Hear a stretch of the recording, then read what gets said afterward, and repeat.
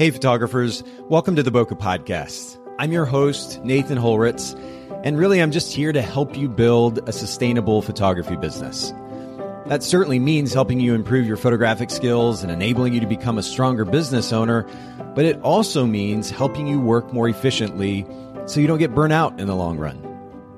We are sponsored by photographersedit.com, custom photo editing for the professional photographer, and Miilu.com, that's Miilu.com, the simplest way to create and manage timelines and shot lists for the events you're photographing.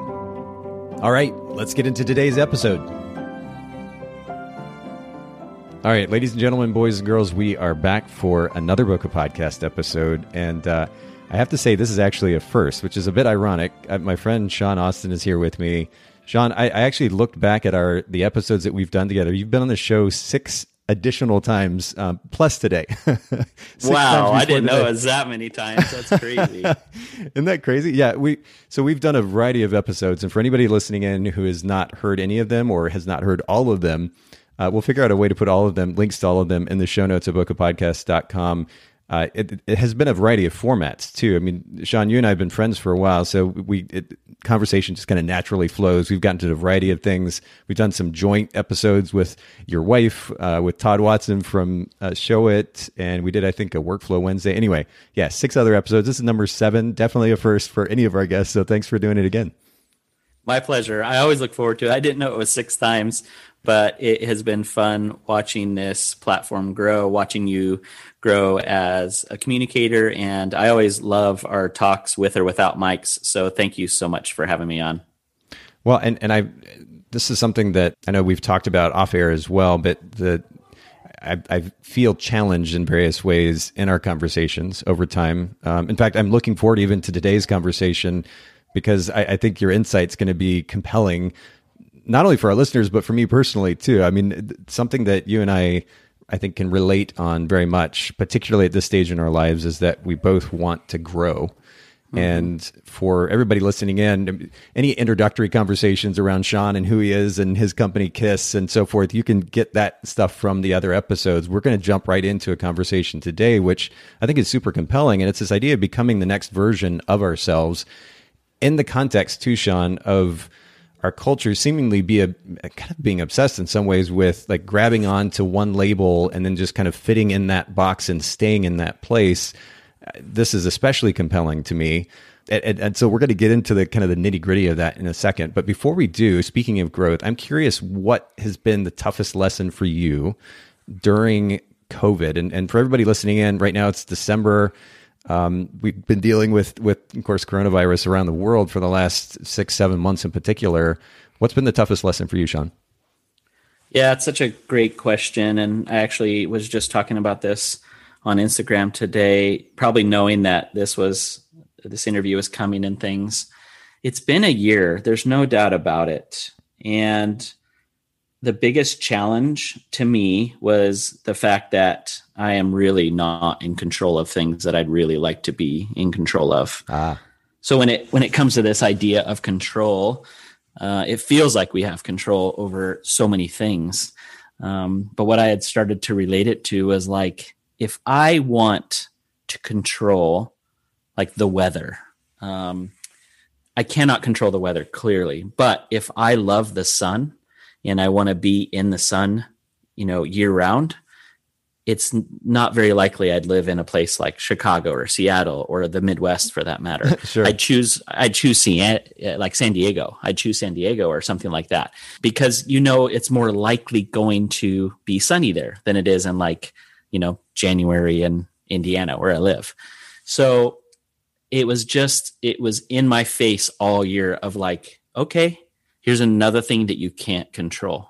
What are you going to do about it? And so that was probably the most difficult thing was like, it started to like really break me down. I came in it kind of hot, like, okay, we got this. I'm going to be positive. I'm going to show up more. I'm going to help people through this. And then I got tired partway through it. Like, yeah, wow, I really don't have control of things I want to, whether I was helping somebody or not having anything left for myself, I just started to kind of deteriorate on this like positive mindset. And that's what it came down to. Once the lights came on of like, I'm aware now that I don't have control over the amount of things that I think I do. I was like, okay, now I can deal with it a little more. Like it became clear. It felt like the lights came on a little bit more. It was difficult, but I was so grateful to have gone through it for sure. I was listening to a podcast episode recently. Dax Shepard hosts, and he's an actor and producer, hosts a podcast, very popular one at this point. But he had on as a guest Yuval Harari, who wrote or has written a number of books. But he was talking about the concept of Buddhism, and more specifically as it relates to the idea of peace or happiness. And kind of the antithesis of happiness, he suggested or pointed out, at least based on kind of the series of beliefs that Buddhists hold, is based around craving. If we crave something, there's opportunity there for suffering. Use the word opportunity kind of tongue in cheek, but there's the likelihood, is probably a better word, for suffering when there is craving. I would probably add to that there is also a likelihood of suffering when we try to maintain control of something. And so this is pretty compelling to me because I know that I've experienced this personally, certainly in my life this year as well. Was there a kind of a turning point, or not even a turning point? You said that there was a turning point, a realization of, okay, I don't have control.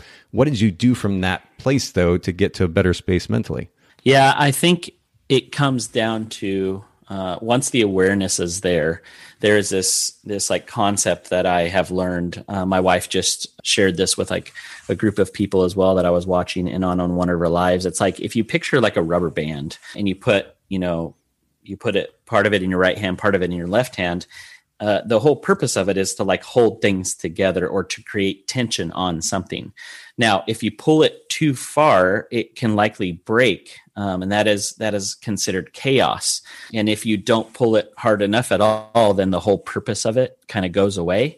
And so trying to figure out like, okay, now I'm aware that I don't have control over over as many things as I would like to, but what is the tension that I can cause that's not chaos? It's not I'm not pulling too hard so that I can get stuff done and utilize this concept to actually like have I call it creative tension. Yeah. Because in creative tension, it's like the creativity keeps it to where our heart is a piece of it. Yeah. Because if I'm just trying to get it perfect, that's just my mind working and trying to create order. We all want and long for order. And sometimes the tension, like our mind doesn't really like the tension. It means there's change coming. Yeah. It means you're pulling on something to change. The brain typically tries to shut that down. But once I'm aware of it, then I can pull it enough to where, hey, I get my brain on board. Therefore, my body or my heart or my creative spirit can then kind of build into that. So then I started to just try and respond to that. Okay, I have the tension. I have the awareness. I feel like I'm in a good space. I feel like I'm starting to get order. Now I realize I don't have control, but what is the one thing that we can control? That's like how we respond to it. Right. So I just took a look at it, and I was kind of taught this as well. Just go through worst case scenario and then go and try and accomplish what you're accomplishing. So try and write out the goal, realize worst case scenario in hopes that that's not the case, but just knowing like, okay, worst case scenario is not as bad as we typically think it is, Sure. you know?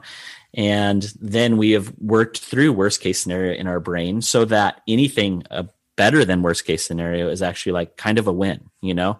And so it's a process, and it's like we're still in it. So we had all year and then some. Yeah. It's not going to magically go away, at the end of December, but we just we get opportunity every day to go at it again. And that's what I love about when the sun goes down and comes back up. It's like, here's a new morning. We get to go at it again. Not as if yesterday didn't exist, because we can learn from yesterday, but just knowing that what we're headed towards is something new, and therefore it's going to take a different version of us, and we get to grow into that. So I kind of like, I felt like I had my fist clenched. And then as I didn't open it up, like I'm still working on that piece, but just holding the other pieces that I don't have control over, whether it is like the weather or another human involved or a circumstance like this year that I don't have control over, I can just open it open my hand a bit and be like, okay, I don't have control on about or over that. Yes. But what I can do is control how I respond to it. And then that becomes like, okay, who do I want to be? Not what do I just want to get done, but who do I want to be in that? Then it really just starts to flow. Yeah. I mean, I'm literally getting goosebumps as you're talking, because this just so resonates with me and the experiences that I've had, especially recently in the last month or two, even. One of the things that really sticks out to me as you're describing this is, what enables us, at least in some cases, certainly in the context of relationships, to let go of control is being content in ourselves. We don't need someone or something, if we're kind of talking in a more general or broader sense. We don't need something else in order to create satisfaction or contentment. Ultimately, we're not relying on that person or putting so much reliance on that person or that thing for happiness. We're happy with the growth that we're experiencing, the development that we're seeing in our own lives, the fact that we're able to continue to do just that, to continue to grow and develop and make the best version of ourselves. And that in of itself can be a source of, or one of our primary sources of contentment even, versus relying on all of these other outside sources. The moment that those outside sources become our primary source of happiness, the more that we're going to hold on tight, the more that we're going to try to control the situation, because those are our sources of happiness. The moment we're able to let go of that, the game changes drastically, don't you think? It totally does. It is an absolute choice on how we show up and find happiness in every circumstance. And there's so many instances where it's like, okay, what about with this? And it's like, because I try and control that person or how they feel even. So their feelings, another depth, it's like that. It sounds crazy talking about it, but I constantly try and do that. Okay, I want to create this scenario. Now I want to control everybody in it. Therefore they have a good time or they're happy. And it's like, as soon as I get outside of myself, I start to lose it. And then I miss out on it as well. I miss out on the opportunity. I miss out on the happiness. I miss out on the control that I do have, which is over how I feel about myself and how I'm going to show up in that moment. Yeah. And it's not that I don't care about their happiness. It's that I can't control it. So I'm actually caring more by staying in my lane and saying like, no, I'm going to show up. Even just like try it sometime. Walk in an airport or walk somewhere in a busy area when we can get back to that. And just smile at somebody. That alone causes something. So just stick with something as simple as that. Smile at somebody and see if they smile back. A lot of people do smile back. But what's funny is sometimes they're almost shocked by it. Like, why is that person smiling at me? It's like we instantly go in our own head of like, I wonder what they're thinking. I wonder what their motive is and all this stuff. Yeah. If you just let it be just a smile, like, hey, I hope you're having a good day, and just smile at somebody you will never likely see again. That simple message is just like, I'm okay with myself, so I'm going to choose to smile. Yeah. And I wish the same for you. But I think that's a beautiful example of exactly what I was talking about too. Is it's that you are making a choice to behave in a particular way based on the value set that you're continuing to want to live consistently. And I'm kind of speaking for myself at this point. I have a certain set of values that I want to exhibit and continue to develop personally. Consistently, I want to live out these values. And what I've begun to at least try to do as of late, and this is why what you're saying gets me so excited, because it very much resonates, is I'm going to focus primarily on being consistent in living out those values in the context of my relationship with my kids, in the context of the relationship with my girlfriend and her kids, in the context of business, in the context of other friendships and relationships with family. I'm going to be this person.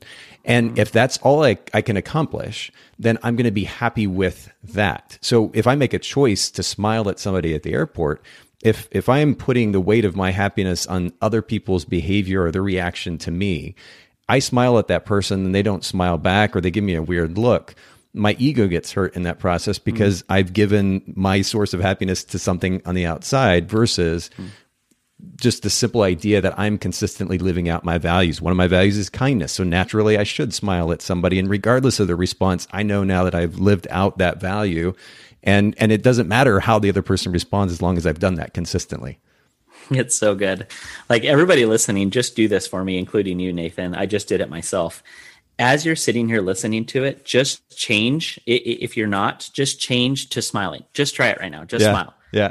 Everything changes. Like everything changes. Like I got the chills thinking about it, and then I smiled again, and it's like I just feel like that's who I want to be. Yes. But for the majority of my life, like by far, I mean, I have so many photos of myself, especially at weddings when I was a photographer, and I have RBF. It's like I'm thinking, and what's funny is I'm thinking about what I want to do. Therefore, I'm having a hard time showing up how I want to be. And we're, the whole saying, like, we're human beings, not human doings. It just doesn't feel that way so many times because I can check off that list. I can get that shot at the wedding. And so if I'm doing that, then I am a human doing. I'm getting the things done. But if I am not nice as I'm doing it, then I'm not being who I want to be. Right. I'm not causing what I want to cause in that moment. But just the simple act of smiling is so amazing. And if that's what you want, we are longing for happiness and contentment and things like that. It's like just a simple smile it can change your own personal demeanor. It's wild how the body responds to these things. Yeah, it is really. And I mean, I'm smiling, and those listening, you can probably hear it in the tone of my voice, but it's so true. It's so great. Well, speaking of smiling, I'm actually looking at a picture, a photo on your Instagram account. And by the way, when I didn't even realize this. We didn't talk about this before we started recording, Sean, but I jumped onto your Instagram account yesterday or day before, and I noticed you've got close to 40,000 followers. I'm not sure when that kind of explosion happened, but really, really cool. But I think it's cool not just because of numbers, but more because you spend so much of your time sharing, kind of being, vulnerable, to borrow a very kind of cliche word these days, but being super open about the lessons that you're learning, the thoughts that you're having. You're consistently sharing that with your Instagram following. And in fact, I've got this picture pulled up here in front of me. It's a photo of you and Jamie you posted just yesterday. So December 9th, for anybody that wants to go back and look. And Jamie, for anybody listening in, is Sean's wife. Absolutely wonderful. And in fact, Sean, you were mentioning her earlier in this program. For anybody who's curious, if you just go to Unstuckologist, we'll link to it in the show notes at bokehpodcast.com. But that is Jamie's Instagram account. She calls herself an unstuckologist, a person who helps you get unstuck so you can create the life you want. A beautiful summation of her brand position, something we talk a lot about here. But there's this post. If you don't mind, Sean, I just want to read this just to kind of give our listeners a feel for the type of stuff that you write on your Instagram account. Go for it. You said, the times that I get to be around this woman is electrifying. We have been through a lot. We did not celebrate our 9-year anniversary. We fight for us. We show up regularly. We struggle and have so much room to grow. We talk, and that is one of the best gifts of this whole thing. She knows me and longs to know more. I know her, and I just love getting to know her more. We have a big number coming up in March. I fight so that we can celebrate us. First of all, beautiful post. I'm curious, though, what has ultimately motivated you? Because I feel like this kind of kicked in maybe a year ago, year and a half ago. Maybe it's been a little bit more, where you started posting this type of content. What drove that?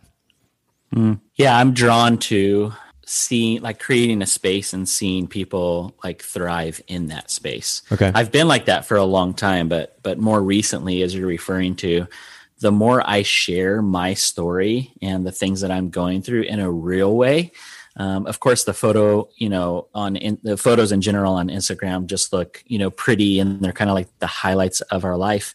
And I'm fine with that to a point. We all know there's normal life just outside of that photo and stuff like that. But I'm going to continue to post pretty photos is the hope, with some real messaging to it, so that people realize hey, what we're comparing, that's what we constantly do on social media. What we're comparing to, there's a human in there. And look at what they've been through. And so it's not like, hey, I want a good marriage, and my marriage or my relationship that I'm in right now isn't good. I believe just that thought can change everything, but it's not like tomorrow you're going to wake up and be able to talk about everything and be an amazing communicator and just have the best sex life ever. And all of a sudden have this dream vacation and time together. It takes work every day, but I want to give people a glimpse of hope, because my life is not perfect. But if you looked at it today compared to, 11, 12 years ago, it's I hope that people that knew me during that whole time think of me as a completely different person. And it can happen.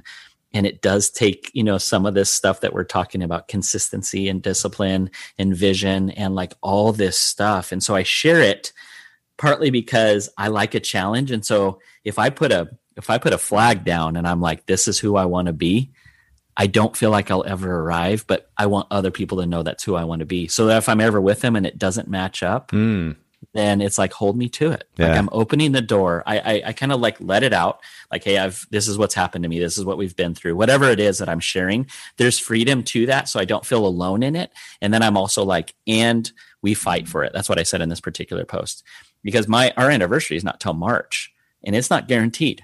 We are open to divorce, which I wasn't raised that way, but we are open to the concept of divorce. Like if I do something that is completely outside of kind of the boundaries that we've put up and it's too much, then that's okay.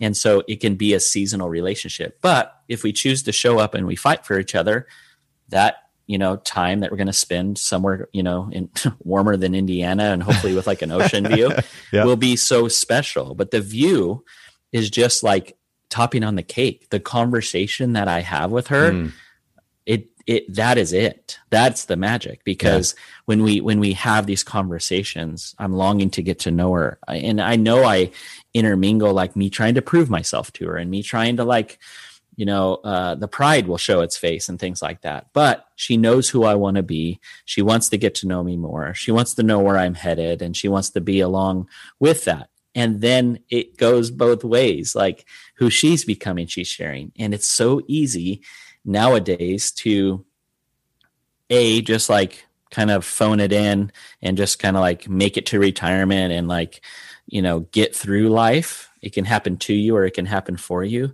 And as soon as you say this life can happen for me, holy smokes, you're in for a ride. It is not the easy way, but the reward that can come from it is fantastic. So I share it so that I'm putting it out there like, hey, this is who I want to be. Hold me accountable to that. Yeah. And it's freeing. I get so much freedom from like the trauma and the stuff that I've caused and been through in my life that I get a little bit of freedom from it. It's a little bit lighter walking, knowing that other people like know that about me and so many people can relate. Life can happen for you. You use that phrase and it can happen for you when you take responsibility, right? And so you've obviously consciously taken that responsibility. You're consciously moving to grow, and that really brings us to kind of my primary line of conversation or line of questions that I've got for you today. It centers around this very idea of growth, and really, I guess our whole conversation thus far has been about that. It's something that you've become kind of obsessed with, and in the best way possible. What has driven that? I mean, I know you said there was a turning point about 10 years ago. And you've talked about that in various public forums, but actually maybe the better question is what continues to motivate you to want to be better, to continue to develop, to continue to change? Yeah, it's such a great question. I can say this. When I wake up in the morning, so many times I still feel that weight of not being enough. Today's the day they find out I'm not smart enough. Today's the day that people see who I really am, and I'm not lovable. And so I think that happens for a reason, because it's like, what do I do with that? I've seen so much fruit from the fact that I'm like, but that's not true. That is just my brain trying to shut me down because of the things that have happened to me that are like, they're painful and they're hard to deal with. It doesn't mean it's not worth the resistance to like get stronger so that we can handle more. That's scary. Even saying it, like I get a little bit like almost anxious thinking if there's more, then we have to manage that. Like it's like more stuff, more success. That's what people are going to instantly think, but it's literally more emotional, kind of like emotional depth. And that's scary, because as soon as I tell you, well, this is actually kind of like how I think about that, instantly I'm like, do you think it's right or wrong? Yeah, it's so black and white, so black and white. Yeah. But I've seen so much fruit come from the fact that I'm just like, I hear those voices and then I respond to it with no, but I'm becoming the next version of me. And I could be built for this. I am built for today. What I've done and all the work that I've done, I am available for today. So if one of my kids comes to me with something, or my wife, or a team member, or somebody that we serve in our industry comes to me, it's like, there's nothing out there that we can't handle and talk through. based on the work that we've put in. And it's like, I mean, you've probably done some things, whether it's like, you ride your motorcycle, and if you haven't ridden your motorcycle for 6 months and you decide to go to track day, it's probably a bad decision. Right. But if you're riding every day, knowing and studying the track and thinking through those things, you look forward to it, right? Because you want to go and perform. Life is so much like that. Yep. If we're constantly doing this, we can start to look forward to those challenges. Yes. We talked a little bit about that right before we hit record, but it's like, I look forward to it. Yeah. You don't regularly sign up for pain, but people that go to the gym do. People that choose to hike Everest do. Yeah. People that want to accomplish big things and stand on stage in front of tons of people, they have to go through pain in order to get to that place. So it comes with some amazing gifts, and it is what the things that we're willing to risk. It typically comes back like in a big way with a measurable reward. The measured risk to the measured reward is pretty phenomenal. And it's crazy because I'll just be sitting on a plane, sometimes in a shower. It's when I'm typically alone or in my own version of being alone. Yep. And I'll think through something. I instantly just get emotional because it's like, I want to feel the things that those people are feeling. And I typically run so fast at such a pace because I don't want to feel those feelings. But as soon as we stop and feel that, like I can instantly be connected even to you, Nathan, like the things that we've been through. It's like I can think through that. I can just close my eyes and picture us being in the same room together, which we're not right now, and just talking about life and stuff that we've been through. And it's like, I just want to be connected to you. And we all want to be, like, I always think of it like a Lego, like connectable. They have to be the same brand for those Legos to fit really well together. That's kind of how we were built. Well, we're only as like connectable as we're willing to put out there. And so if we truly want to be connected, which I believe we were built to be, we do have to put ourselves out there, and we have to make a decision every day. We're not going to get it right every day, but we get the opportunity to choose one or the other. Yeah, well, and we're going to get to this topic of conversation, consistency, because you're right. We're not going to get it right every day. We just have to keep showing up. And again, that's another cliche phrase, but there's just so much power to it. And that's consistency. If you were to ask me what the biggest lesson I've learned this year has been, or ultimately the thing that I've finally begun to make real change about in my life, that has been consistency in a variety of ways. But the reality is we can't, first of all, there are plenty of people who are okay with just kind of being status quo for whatever the reason, whatever the psychology behind that. And in that case, you don't necessarily have to constantly push and experience the pain that you're describing, Sean. For anybody who wants to kind of go next level, even if it's just 1 or 2 steps above average, it does require a willingness to experience pain and change and all that goes along with those things. And that can be tough, but a willingness to go there with the understanding that there's something better on the other side enables us to continue to move forward.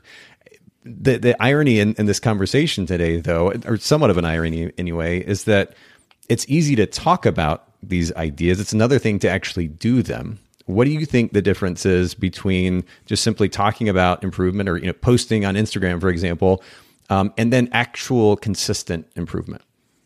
Yeah, I mean, at some point it just doesn't line up. I've talked to so many people that have like gone through some type of a breakup, or they want to be something for whether it's their kids or for somebody or something. What we end up landing on so many times is like at some point it just won't line up. Okay. If you are an anchor and you say like, I want to love you well. Like that's just what I want to do. I want to love like my kids well. Yeah. There's so much work that has to go into that. You can't like guess how to love somebody. You have to like get to know them. You have to ask them. You have to ask for feedback. Do you feel like I'm loving you well? And you have to do it, and they evolve. So everything changes. So you have to stay so close to it. And it's one of these things that it's like, if we're not consistent, it won't add up. The anchor is gone. Like if every time I come back to that person and all I want to do is learn to love them more, at some point, what other people are saying about me, the person I'm being in their life, like, oh, he's selfish and he's prideful and all these things. It's like, yeah, I probably can be, but if I stay consistent and I just want to love them well, then all the other noise that's going on just won't add up. And whenever that person wants love, they're just going to come to me because they know I've done the work. And that's what it takes. I mean, there's so many analogies that we can use this for this. And the one that's hard to talk about is actually the human relationship. But that's the one that's most beautiful. It's so weird that we're talking about this, Nathan, because I had somebody reach out to me today, really early, about just kind of like I had just posted like a little morning video, as well as like a couple things. Like I got in really late last night for my flight. So my wife made coffee. I'm usually the one that makes the coffee, gets it ready to go at least. And you just kind of like, hit the button and it goes. But we write each other, we write each other notes. And now there's like this wall of all these notes that we've written. And I love it. Yes. But we try and keep it like not writing the same note every day. So she wrote me this cute little note. So I posted it and stuff like that. Well, I had a friend of mine that's going through a lot of stuff reach out to me. He goes, sometimes I have a hard time watching your Instagram. And I was like, oh man, I'm so sorry. Like, why? And he's like, because I want what you have. And I'm like, okay, like, what does that mean? Like, are you envious or jealous? And he knows what I meant by that, but I'll explain it here. If you're envious, it means you want what I have, and you don't want me to have it. Jealous, to me, the way that I am explaining it in this particular circumstances, you want what I have and you want me to have it. And so that's jealousy to me. And so he was basically explaining that he was jealous, but this is a man that literally like not that long ago tried to take his own life because his life is just falling apart. So we ended up talking for a long time. And that's kind of the thing that happens when you live a life like this, is people are comfortable going deep with you. Yeah. It was a beautiful conversation, but what it came down to was like, hey, I didn't wake up and have this, and I have not arrived. I have so much more work to do. Yeah. You can have the same thing, but you're not going to wake up tomorrow and everything's going to be in order, but you can have your version of order tomorrow if you want it. You wake up and you make those decisions. And so it does just take that. The consistency is wild. It's easy, again, to say I go to the gym and I lift this weight for a certain amount of time. After a while, if I'm eating right, a muscle's going to show up and things are going to get lighter and you're going to be able to measure it. I go from the 20-pound to the 25-pound weight, whatever it is. That's a very simple thing. It's so hard to measure when it comes to relationships and like our brain and in humanity, but just like look in the mirror, like look in an emotional mirror and be like, who am I today? And who do I want to become? And how far have I come? Asking those questions, it goes to show that if you've been consistent or not. Now, I got one more and then we can move on. But last night, I was flying. I had a long layover because I was flying international. And so I decided I'm going to have a little bit of a cheat day. I didn't pack really well for the flight. I've kind of made this decision. Most of the time I'm on a plane, I'm not going to eat any of the food on the plane. I'm just going to pack my own stuff. Whether it's I got that from you, actually, the little RX bar and some fruit. Yeah. And that's it. I'll kind of fast. And then when I eat, that's what I'll eat. Well, I was like, I'm going to loosen it up a bit. I'm going to have some of the snacks that are on here. I got bumped to first, which is always a nice little gift and stuff like that. So I ate a lot of the food on the plane, and I get home at 12:30. At 3 a.m. I wake up, my stomach hurts so bad. Wow. Well, I've been consistent. I used to be able to just absolutely dominate that food with no issues at all. I'd be like, yes, I want another Biscoff cookie. That is the best thing on the planet at the time. So I crushed out some sugar, and I woke up and my stomach hurt so bad. I was like, well, it's like consistency bit me in the butt a little bit, but it goes to show my body doesn't want that anymore. Yeah. I was consistent in a healthy way, where before I was consistently eating garbage. And so my stomach was steel. I could eat that stuff and have no issues other than being overweight and snoring probably, but I was like, man, that's so wild how this works. Being consistent in a direction that you want to be, like a vision, you're heading towards something. You don't ever really fully arrive. And that's a beautiful thing for me, is you don't ever fully arrive. I like a challenge, but you kind of pick the next thing once you feel like you've arrived, and you move on to that. But consistency, it does sound. I wanted to say this to you, Nathan. Things are cliche for a reason. I know. I always use that. I always say that sounds cliche. This sounds cliche, but it does, but it's for a reason. And we say it so much because it's because it consistently proves itself true. Just like we're talking about, being vulnerable or being this or being that. It's kind of like there's some fad words in there, but it's also they're that saying for a reason, Well, I think the reason I'm bringing up is more for what we were just talking about, which is that people throw these words around because it's the thing to do, but where's the action on the other side of that? Totally. Which is why I brought that up in the first place. And, honestly, I stopped. I really like the point that you made just a second ago, actually, about how posting as much as you do, and more specifically, the type of the content that you do, it encourages deeper conversation. And that was really a compelling thought. And honestly, it makes me think about maybe getting back to posting more than I have been. I stopped. Part of the reason I stopped was, at least internally, the last thing that I wanted to do was just talk. It seemed like just doing consistently, not without, not also showing it to everybody else and getting the occasional approval or like or heart or, oh my goodness, you look great. But just doing it for the sake of consistency, period, regardless of what anybody else sees or thinks or otherwise. It was something that I needed to really work on. But the flip side of that, of course, is that, I mean, you've made such an impact on so many lives at this point, being so open, being so vulnerable, and consistently posting, whether it's, your accomplishments or your shortcomings. And I think it's really cool, ultimately, that people have been able to benefit from that. Yeah, it's hard. But it's so worth it. Like, I would put things aside to have those conversations with people, because that's why I do it. Ultimately, it is putting myself out there because I know somebody else needs it as much as I do. And so once it connects, it's different seasons. Sometimes it kind of floods in and lots of people are there. 2020 has just been a lot more of it because of the amount of things that we've been through, and kind of like, I feel like this year magnified the direction we were already headed. And so that's been tough, realizing like, oh crud, like things aren't as good as I don't have the safety nets or the security or the things that I thought I did. Again, the lack of control of what I thought I had a handle on, because I just expected whatever it is, another shoot, another payday, another, day that I can just go about life without like saying you have to stay inside or you have to wear a mask or you have to this or have to that. It's like, if you take every single one of those things and you break it down, yet you say, I want to be, and then fill in the blank. I want to be compassionate. Right. You can be compassionate and stay home. You can be compassionate and wear a mask. You can be compassionate and figure out, how to pivot and rebudget for this current circumstances. You can be that every single time, no matter what. And yet it's just, sometimes it feels easier to like, no, I got to run. I got to this, I got to that. And we just go into like this. It's chaos. We go into chaos because it's almost like we feel comfortable without order.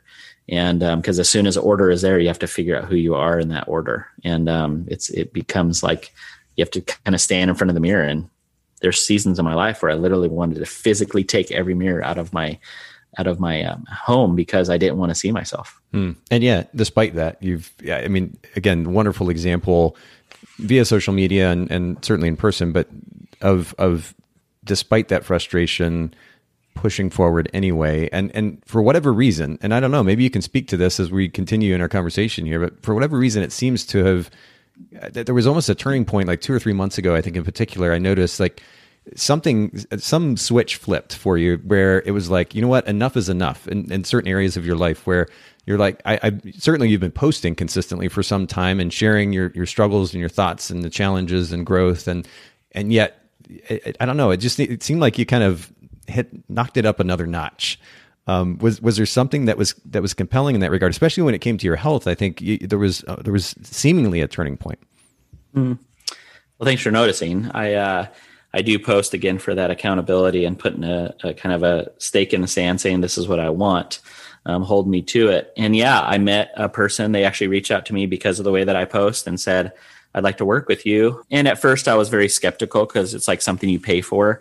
But it was like, hey, I tell me about, this area of your life. And it like went into the simple side of like fitness and health and things like that. And so it's easy for me to share that because I do work out a lot. And there's most of the seasons of my life, I'm doing something when it comes to the gym.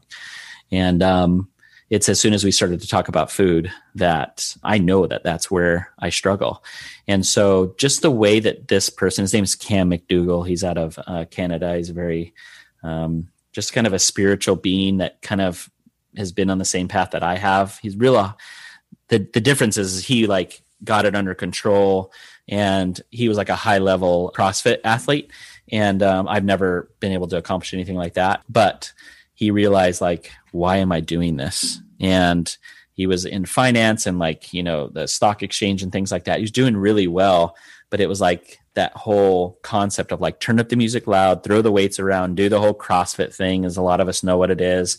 He's like, what's the point, And when he realized that who he wanted to be was somebody different, he started to get into like mindset and breath work. And that's where everything started to change for me. I knew of these things, but again, it's like what we're talking about. I can say one thing and then never go do anything about it. I could read 20 books this year, and if I don't implement any, like not one thing from it, it's kind of a waste to read 20 books. All I do is I have a bunch of knowledge. It doesn't change me until I start to put the work in. So he said, this breath work, the mindset, this kind of like being in tune with your body and realizing kind of like, I've just been studying it a bit more and realizing like, yeah, I want to live next level. And that is going to have, I just get to take a look at where I'm at in life and say, I don't have control of whether or not, some crazy illness happens to me, but what can I control? I can control what I put in my mouth. And so I decided to take it seriously. It's like when I looked at finance one day, I decided like, my wife kind of came to me. It's like, we spend a lot, I was like, yeah, I know. So I'll just make more money, like we'll be fine. And so when I decided to go on a budget and when we decided to take a look at it, I thought, man, I feel like you're putting handcuffs on me. Yeah. And it really wasn't. It was the opposite. It was so freeing. Once we knew it, then we knew what we wanted to do with it. Right. And when the lights are on, it's way easier to maneuver around than when the lights are off. It changed my life ultimately. So it's just that's what changed, is the willingness to take a look at it and really start to learn more about like, okay, there's more components to it than just, I can't outwork out the way that I was currently eating. And so there's just not enough time in the day for the life that I live to work out enough to be able to eat whatever I want. I'm not the age, and ultimately it's not the performance that I want to have, whether it's at work or on the tennis court or whatever in life, living the way that I was. So to level up, I decided to take a good look at it and hire somebody that knows a lot more about it than me, and I can learn from them. I think, we were talking about the significance of showing up consistently, as opposed to just talking about it. Talking is easy, doing is a different thing. And ultimately we do have to show up. We have to be okay with the potential for pain. We have to be okay with the reality, which is that this is a process. Gary Vaynerchuk talks endlessly about the significance of patience and being comfortable with and in fact enjoying the process. I didn't really get the significance of that until this year. It began to click a little bit more. And it's a bit of a relief, honestly, because now while there's an urgency, because I do want to just generally live out my value set more consistently, which will translate to growth in every area of my life. I also have to just be okay with the fact that it's not going to happen. None of it is going to happen overnight. And I just need to learn to take a deep breath and go with the flow. But regardless, we have to show up, and significant change is not going to happen otherwise. You mentioned to me a few components of this process that enables that actual change. One idea was vision. Another was a plan. Then, of course, consistency, as we talked about earlier, and then relationships. Let's start with vision. How do you define that word vision? Yeah, vision is, for me, it's basically about 90 days worth of like something I want to work towards. Okay. And so I break it down into quarterly things, and so my current vision is discover through curiosity. And so what it takes, like the two things that I really like hold close to vision is I look to see where I want to go, right? So like if you're going to take a trip, you figure out, I want to head to Florida. Well, there's 10 different ways to get there. Let's say there's 3 different ways. Well, which way do I want to go and why, And so I know the destination, but it's good to kind of like plan that out. So I look at the next quarter and I knew that, in 2020, all the things that had happened was my team, I have this crazy mind that like constantly thinks way in the future, and my team gets to kind of like deal with that through the filters that we've put up. It flows through other people. It's not just me getting on in front of the computer or like screen with or in person with them and saying like, this is what we're doing. I have a group that helps me kind of like level it out to where people can handle it. Yeah. So I go before and I think about what next quarter is. Well, this year was so crazy. I was like, man, my team is kind of frazzled. Like there's no certainty. It doesn't feel like in our own lives, everyone's under a lot more pressure, whether it's like you have kids that you're homeschooling or you now are at a home office, like just fill in the blank. You had to find toilet paper. Like that was hard for a while, So there's a lot of things in there that put a lot of pressure on us. So I thought my team needs more of me in a very so discover just means to uncover And so I said, uncover through curiosity, or to discover through curiosity. I decided to go down into the team, like into levels where I'm not usually working hand in hand with people. And I just decided to stay curious with them, not fix things. That is very clear. I use the word curiosity, which just means that's it. I don't even get to fix it. Even if I think I have the answer, that's not my job. My vision right now is to discover through curiosity. So I just stay curious with them until they get to a point where they feel like they've figured something out. And so I just felt like I work with a coach to do this, but that was the main thing. So I see the destination. I knew 2020 was crazy. So my destination, what I wanted to go towards, was just like getting to know the team more so that I know who I'm working with after a year like 2020, or towards the end of a year like 2020. And then the other piece is just writing it down, and each day looking at it and saying, like, what things do I have today that are going to move me towards it? And what decisions could I potentially make that will move me away from it? So when it comes to relationships, to discover through curiosity with my team, I could just do a ton of meetings that have nothing to do with my team. I could constantly do like things like this. I could do podcasts. I could work up my next, thing we're going to tie into. I could work on the next product. I can work on all these things, and I could do that by myself without my team. But because it says that, and it says it on my whiteboard right here, I write it down regularly to discover through curiosity. It just means like I had a call with 2 other people on my team today, and all I did was ask questions. I feel like I've heard this a bunch of times, but a good leader has the answer to every question. A great leader asks the right questions. And so I just want to stay curious with them and let them get to know. I want to get to know them, which helps a ton. And I want them to get to know them. Sometimes it's like, if we fix it too quick, we didn't really learn anything along the way, because somebody, quote unquote, smarter just came in the room and quote unquote fixed it, versus like, man, there's so much we can learn along the way. And it's just like I believe it multiplies when we liberate others through curiosity. Talk to me about plan. You kind of touched on this just now too, talking about, it's one thing to, of course, have a destination. It's another thing to ultimately put in place a strategy, kind of a series of next steps. In fact, one of the things I've begun doing regularly, I've created this template in Evernote that I pull up when I go to a meeting with any one of my team members. And there are 3 components to it. There are talking points, there are notes within that conversation, and then there are next actions. I don't want to walk away from a meeting without next actions, a strategy of sorts. What are we going to do next in order to make this thing or these things happen? Because again, it's one thing to talk about, it's another thing to do something about it. What does it look like from your perspective to put together a good plan? Yeah, same analogy. Like you go to Florida, I could fly there, I could drive there. There's a bunch of different ways that I could drive, different vehicles I could drive. I can rent a car. So I think making that plan is just like, what do we want to learn along the way? If I want to get a bunch of work done, I can fly, because it's probably not a good idea for me to drive and get a lot of work done unless it's just phone calls or whatever. I should focus on the road. Right. There's a lot of times that I choose to fly and it takes me longer than it would just to drive, because I get to like pull up my computer or throw a headset in and listen to a book or something that I want to do, where when I'm driving, I just need to focus on driving. So to plan for me is like, okay, there's my destination. Now let's break this down, And so we regularly do 10-year, 5-year, 3-year, 1 year. And then, what are we doing this quarter? And then break it all the way down. That's a huge plan.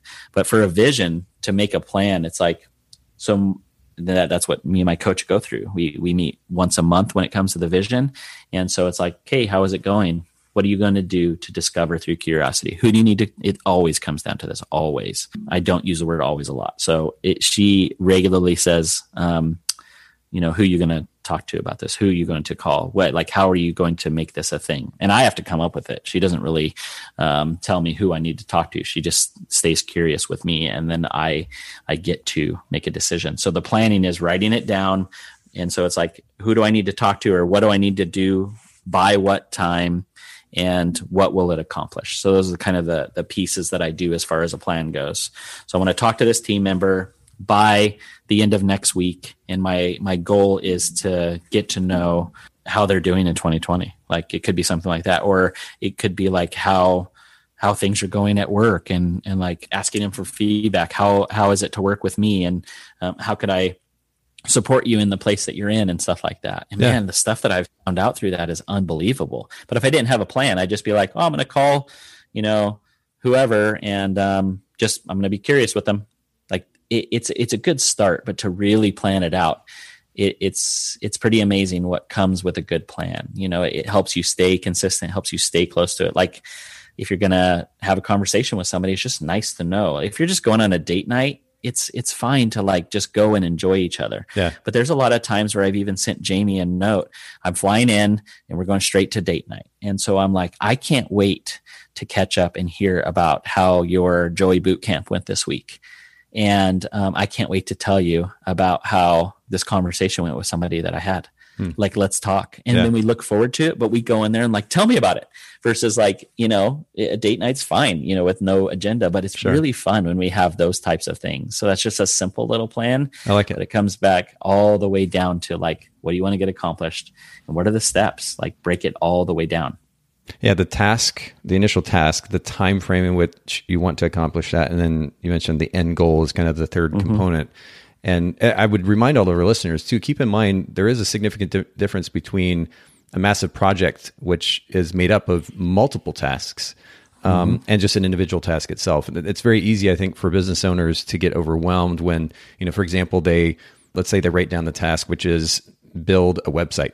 Well, the reality is that's a project. It's made up of multiple tasks. And so writing down the multiple tasks that make up the project, assigning a time frame or a deadline to each one, and then ultimately understanding very clearly how that task relates to the overall goal or the end goal is super important. So I like the simplicity of that. I think it's super poignant, actually, those three components of a good plan.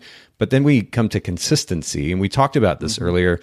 I'm curious just to get your take. What's been, for you, the biggest hindrance to consistency in your life, and what are you doing to kind of step beyond that hindrance? Yeah, the consistency component, it definitely comes with roadblocks, right? Because I can be consistently in something and what I have decided to go with isn't working. So that is like, it makes me want to just stop. Like as soon as I hit failure, sometimes I kind of like, I can end up shutting down. Yet it's like, there is typically 10 different ways to do most things that we want to do. Yeah. So we need to we get to take the opportunity and try something different. It's like if I want to, get big biceps and I end up doing a bunch of push-ups and it's just not getting me the biceps that I want, I should probably change it up. You know what I mean? And yet I was really enjoying those push-ups, and it's like, well, that was helping your chest, not really your biceps. Right. And so just being willing to change it feels like lost time, but it's not. Like, there's a lot of things out there. It says like, I failed 1,000 times. Like, no, I just figuring out how to get it right the one time that I did, And so it's just part of the process. Failure is when you stop getting back up. And that has probably been the biggest hindrance with consistency is the willingness to get back up, dust myself off and go again, whether it's like, if it's health and I've had too many cheat days in a row and it's hard to get back. Like I just went on the trip I just got back from was a vacation, and it was with people that don't have no idea what type of life that I live with, like the consistency around food. I fast. I eat certain types of foods. I avoid some other types of foods. So if I just went completely off the plan, it would be hard to wake up today and fast after I, chose not to fast for 5 days. Well, sure. I just decided I'm going to not eat till 11 every day. And so I kept that consistent. It made it easier to get back on plan. I wasn't like 100%. It's way easier to do this at home, but I travel a lot. Yeah. And so I could use that as an excuse, and that can be a hindrance, which it has been in the past. Or I can just be like, okay, let's just set the expectation for when I am away versus when I am home. When I'm home, I can crush it because I have my own kitchen. I have my own refrigerator. I have my own gym. I know all the things. Yeah. When I'm on the road, I just do a different version of that, and I don't expect the same results as when I'm home. So it's just being willing to pivot and what I consider success during that consistent time.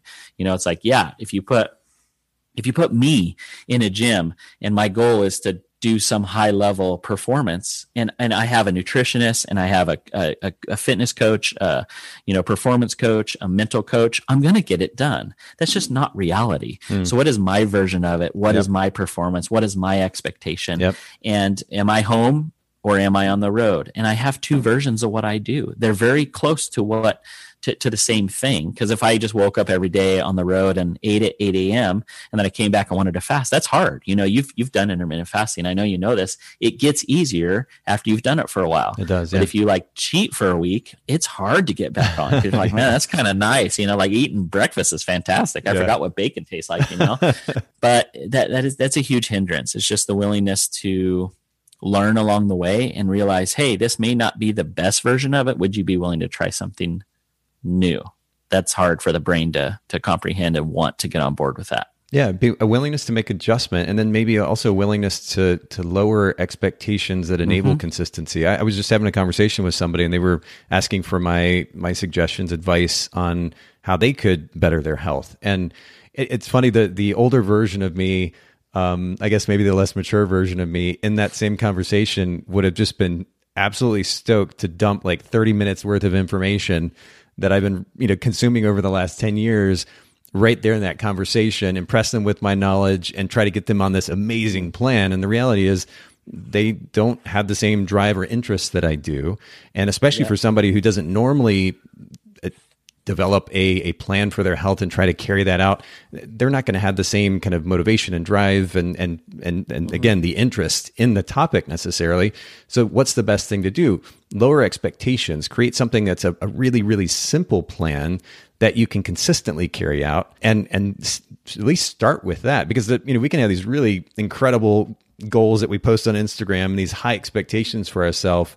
But if we're not able to show up for those consistently, it doesn't really matter anyway. Why not kind of lower those just a little bit and go with something that we can actually show up for consistently? Yeah, it's such a powerful lesson. And that's my favorite thing about even you and the maturity from that. It's when I ask somebody a question like that, hey, how are you doing what you're doing? It's so easy to just respond with, here's all the things that I'm doing.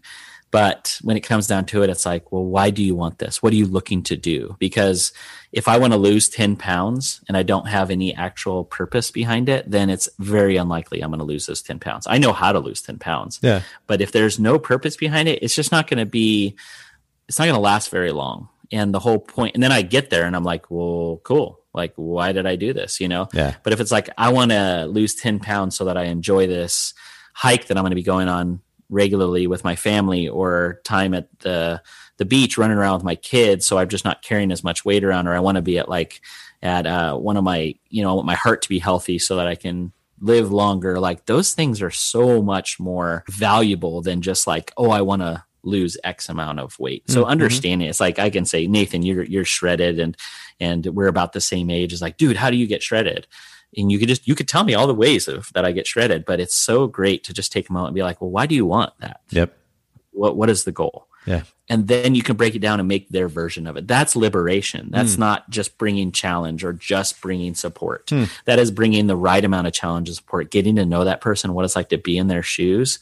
It's typically for somebody like me, would be hey, I want to be shredded. It's cool. Why? It's well, I've not been shredded since I was 12 years old. And at 12 years old, I didn't care what people thought about me with my shirt off. Now I do. It's okay, why do you, this could end up being a therapy session, right? not anything else. And here's some ways of doing it, but figure out a purpose that really does something for you, know, and that's worth living for, just changing the way that we talk is a huge thing that I wanted to touch on as well. Is saying I have to lose 10 pounds versus I get to is just it changes everything when it's an actual opportunity versus a chore. Yeah. And that little thing has changed my life. I hear it all the time and I do it regularly still. I have to go to this meeting. It's no, I get to go to this meeting with another fantastic human that wants to accomplish things for a company that we work together in, or an industry that we work together in. That changes everything. I have to do this thing. It sound like a chore. I have to take the trash out. Absolutely. That's what it sounds like. What if it's I get to take the trash out because it makes it better for my family to not have to deal with it? That, that would be fantastic if one of my kids said that, but isn't it? It's so different. There's just little things like that we can really start to focus on and just get consistent with the words that we choose to use so that we become the person that we want to become. That is what it comes down to for me. Well, and it's funny too when you frame it that way. I mean, it sounds funny. I get to carry the trash out, but then your brain naturally asks the question, "Why would I say that?" And with any amount of self-awareness, you're naturally going to then figure out what that opportunity might be. Yeah. And when everything becomes an opportunity, you're right. It just totally changes mentality, which then, of course, affects our emotions, which naturally affects our actions. And it's this beautiful cycle that begins to happen. I really want to respect your time, Sean. I've got one other question, if you're willing, and that has to do with relationships and how that ties into this effort at, again, not just talking about, but actually working to become kind of the next version of ourselves. What is the primary role that a relationship plays in that realm? At the root of all of this, I am from the belief that we were built to do this together. And that has to do with relationships to me. And so the whole purpose of anything that we do, for me, it specifically tends to be selfish. The nature of it is selfish. As soon as I realize it's not about me, even like just take that silly scenario with the trash. As soon as I realize that I'm not just taking it out for me, I'm actually creating space for other people and like an atmosphere for people to actually have an opportunity to succeed more. Yeah. That is when it's like, I literally get the chills. I become alive when my feet hit the ground in the morning. I'm like, I get to be in relationship with other people that are choosing to grow, or I can encourage them to, if that's what they want from me or not. And I truly do believe if we are the average of the 5 people around us, what does that look like for you? I know that's, like we say, it's cliche, but look at it. Take a really good look at it. Yeah. It's pretty easy for me to look at your 5 best friends or the people you spend the most time with and realize kind of like, what's your jam? Is it, sports? Is it like certain shows? Is it like hanging out and going and checking out new food spots? Whatever it is, it's totally fine. But like, who are you becoming and why? It's such a powerful thing. You can do that alone, but I think it's very difficult. As soon as you start to do this in a relationship with somebody or some people, that's where it gets fantastic, because the effect that we have on other people has everything to do with the relationship and the level that it allows it to happen. Because there's a lot of people I'm in relationship with that I don't allow to affect me. It's like, I don't even trust them. I don't know them that well. So I'm not going to like let them speak all this in, this feedback into my life. You're like, no, if I know somebody's for me, I'm going to let them speak feedback into my life. I just did that with one of my good friends. I let them give me feedback on a very vulnerable talk that I just gave. And I know that person is for me, but I wasn't going to just ask anybody in the audience, hey, give me feedback on my talk that I have no idea who it is, because I don't know who they are. Right. But the person that I chose to be in a relationship that knows so much about me, knows where I'm headed, and I know that they are for me. Like, how open can we be with somebody if they don't truly know us? We can't. Right. And that has everything to do with the level of relationship that we're willing to be in with somebody. I believe we were built for relationships, but we get to show up or choose not to in a relationship. We can give them the Instagram version of us and they'll like us because everything's pretty and it looks perfect. But what's just underneath that we're so afraid of regularly, that we fear, that we have shame about, that we have all these things about? If nobody knows that about us, talk about a lonely life. I lived like that for decades because I didn't want anybody to come in and see who I really was. Now, the relationships that I'm in, if you're going to speak truth into my life, or I'm going to ask for feedback, you better know who I am. And I should have, or I get to have let you into my life in some level so that you know why I'm asking for feedback. That lack of willingness to share about things that may feel vulnerable, again, it's about us at that point, right? We're concerned about our ego in one form or another at that stage. And I mentioned at the outset of the podcast the significance of finding contentment in just simply consistently living in our values, and that's wonderful. But you're so right, and I'm glad that you've kind of rounded out our conversation with this point about the significance of relationships. At the end of the day, it's one thing to do these things for ourselves, but man, it's so much more compelling when the effort at living out our values consistently ultimately is about serving others. How does this ultimately, sure, I become a better person because of it, but how does this translate to the way that I can more effectively serve others, make others' lives better as a result? Now we're talking about an idea that's way bigger than just me. It's about other people, and it naturally becomes more compelling at that point. It enables us to push beyond the boredom and the temptations and the frustrations, because it's about something way bigger than just us.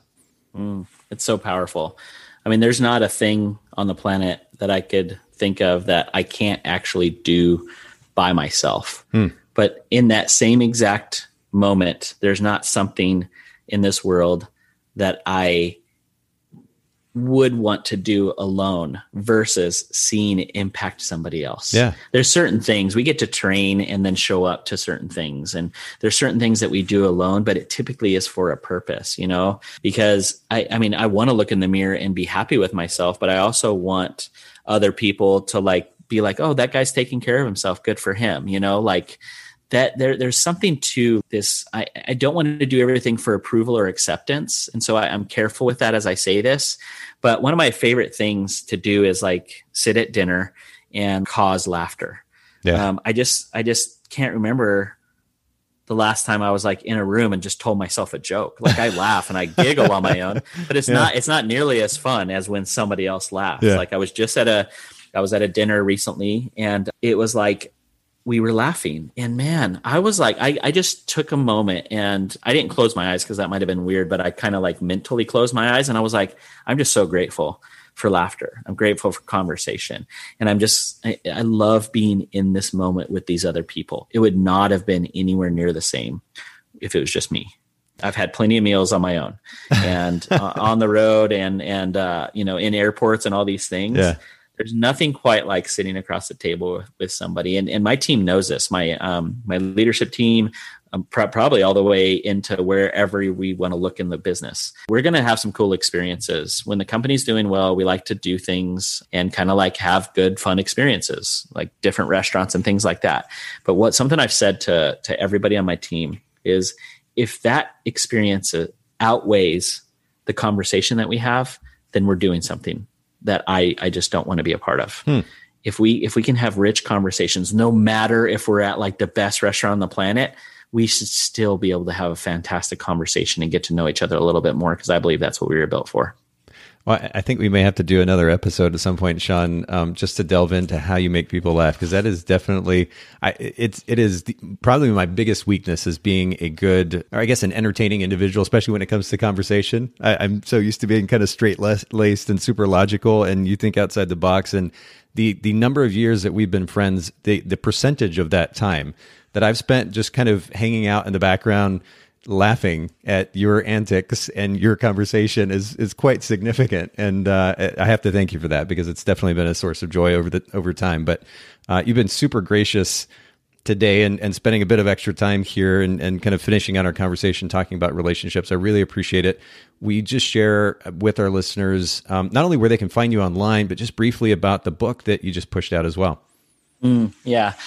Yeah, so I wrote a book called The Stack. It's my first book, hopefully of a few at least. This book is a book for photographers. And if you could serve every client with an album, would you want to? I know sales is hard. I've taken the word sales out of the majority of the book, because I believe that showing up and serving through our photography, and also serving them through the way that we show up and create this experience and what we deliver that in, matters. And as a photographer for 15 years, that is when I was doing my best, is when I showed up, created an experience, documented that experience, and delivered it in an album. And we've gotten away from that with the digital world and the pace that we're running at and stuff like that. Show up as the professional and show up for your clients and serve them to the finish line with a printed product that they can put on their wall or put in a book on their coffee table. It's such a gift that you can give to them.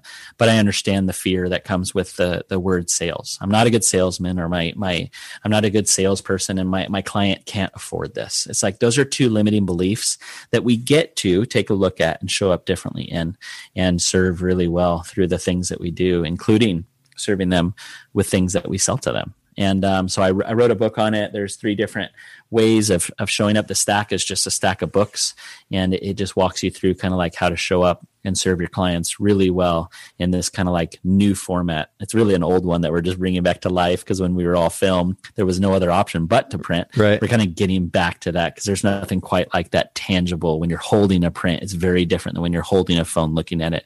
I'm grateful for technology, but it's just so different. So yeah, that's my book. You can find it on Amazon. If you type in like Sean Gordon and the stack, it will come up. You can order it on Amazon. And you can find me. My main platform is Instagram. I've put a lot of effort in that. Me and the team have. So I'm just Sean Austin, ShaunAustin on Instagram, and my company is Kiss Books. You can find us on Facebook or on Instagram as well.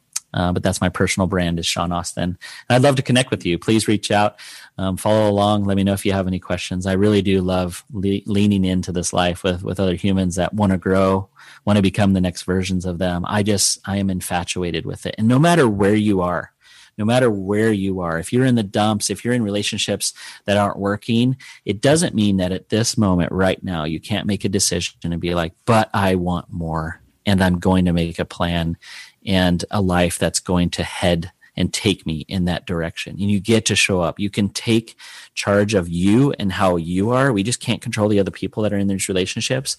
But the more we become who we are made to be, and the purpose and the life that we want, the more we lean into that, the more things around us do start to kind of like become that as well. We can't control it, but it is pretty wild how it evolves into we show up and we do life consistently like this for a while, and things around us start to flow in a different way. It doesn't mean it's easy, but it is simple. You can write it out. You can make a plan. You can simply design this life, and then you get to show up and do the work. That's how I believe it works. I'm just getting started. I can't wait to see what's next for you, for me, for Nathan, and we can become the next version of us. It's a fantastic thing.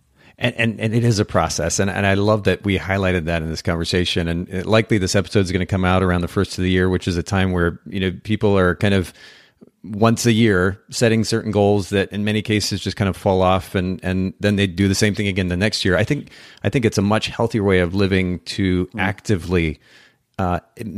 really actively attempt to grow, at least small steps at a time, to do so on a consistent basis versus just one-offs here and there.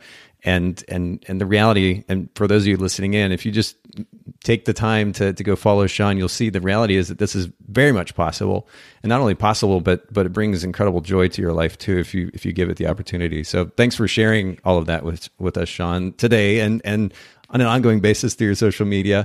We're going to link to all of this in the show notes for everybody listening in, bokehpodcast.com, the talking points from today, the resources that were mentioned. And make sure to follow Sean. Send him a DM, ask him a question, send him some encouragement. And I know that he'll be glad to engage with you. Thanks again, Sean. My pleasure. Thanks so much for having me on. Thanks so much, photographers, for listening to the Bokeh Podcast. Will you let us know what you thought of the show by leaving a review of the podcast in the Apple Podcast app? And I'd love to hear from you personally with your thoughts about the podcast and suggestions about future topics and guests for the show. My email is nathan@bokehpodcast.com. Make sure to visit our sponsors, photographersedit.com, custom photo editing for the professional photographer, and Miilu.com, that's MIILU.com, the simplest way to create and manage timelines and shot lists for the events you're photographing.